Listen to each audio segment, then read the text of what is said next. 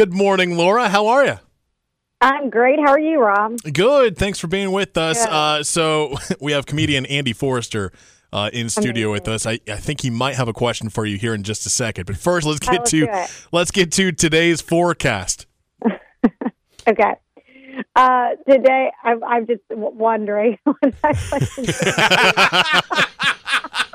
I was just like, what could possibly be asked today? Anyways, we'll get to that in a minute, everyone. That's the tease. Anyways, okay, so today's nice. Get outside and enjoy it.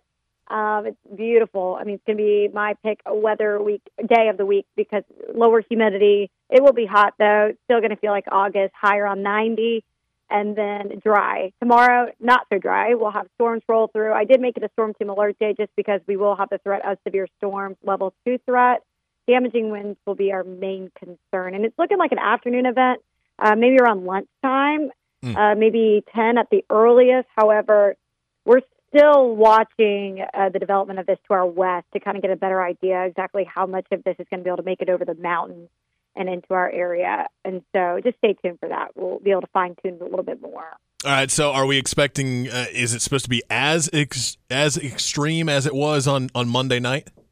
Oh, no, I don't think it's going to be that extreme, Okay. but there is a chance we could see a few storms bring down some, trees and create some damaging winds up to 60 miles per hour. So level 2 is like a few that we could see, but it's not looking like a widespread event. But of course, we're going to work on fine tuning this for sure. So Andy should have his battery-powered chainsaw ready to go just in case. I should go ahead and charge that up. Absolutely. Go ahead and get that ready to go for those trees that fall in your backyard or, There's actually... I think I heard a neighbor.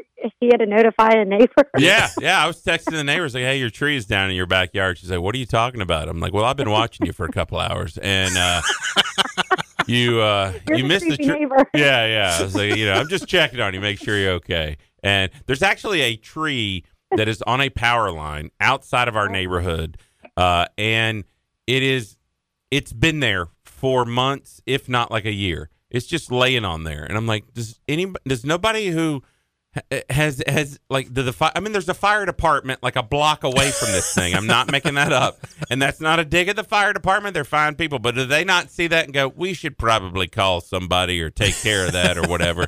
So they might, and they're saying, no, we just want to annoy him just a little bit. Yeah, seriously. So here's my question for you, Laura. Can we block out the sun? As a fat ginger, it is a terrible, terrible orb in the sky during the day, and I burn profusely on a regular basis, and I hate it. So what are the plans to block out the sun? Well, we were planning on using you, the fat ginger. Nice. I like it. Very nice. Well, listen, that just means I'm going to burn to a crisp. I feel like you haven't thought this one through, Laura. Like, you can't have me block. I'm the one that needs it blocked out. You don't understand how us gingers live. I got these white eyebrows, so I got nothing blocking the sun for me at all. It's terrible. You need to put on SPF 100. Yeah. Oh, I do. And you know what the sun says? Yeah. What did it say? It just burns me. Just burns me to a crisp. It burns you down. Just burns me. So, did you lose power, Laura?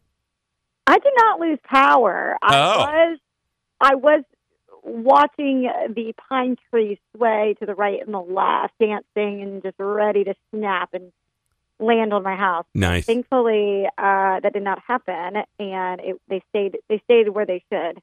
Well, but I'm tucked away in some trees, and so I was kind of nervous. It does get. It's bad. It is good to sometimes get those pine trees like you don't. I hate cutting down trees. I'm all for the environment, but sometimes you're like, yeah, that's gonna kill my house right there. So I did have a couple of twigs. The thing is, it's like when you're someone who wants to control something, it's like I have no control over if that tree comes down or not today. Right. But you can if you're like, I can control it now. I got this chainsaw and I charged my battery. But I do have some twigs that landed in my yard, and I don't know if insurance is going to cover that damage. But I'm going to see if they'll, a couple of branches, a couple of twigs. And they might have a deductible. Yeah. I don't know if it's going to be worth it. We'll have to see. You might start collecting them for the fall. Yes. Yeah. I'm going to get my pile going. Make it look a little worse than it is. borrow some neighbors' branches and twigs. Get ready for that big old bonfire. We're going over to Andy's place for bonfires. What's going on over there? Well, we had to call the fire department, and they won't come. They said you made fun of them. Oh, sorry. Oh, great. Yeah. Andy needs to come back on This Is Funny. Yeah. Best interview we've had with Laura Smith here on the WPTF Morning Show. Oh, Laura, that's great. Laura, thank you so much. We will talk with you tomorrow, and be prepared for another round of rain and storms tomorrow. If it can climb over the mountains. That's right. Apparently, yes. that is the key. If these storms know how to move over mountains, we're in trouble.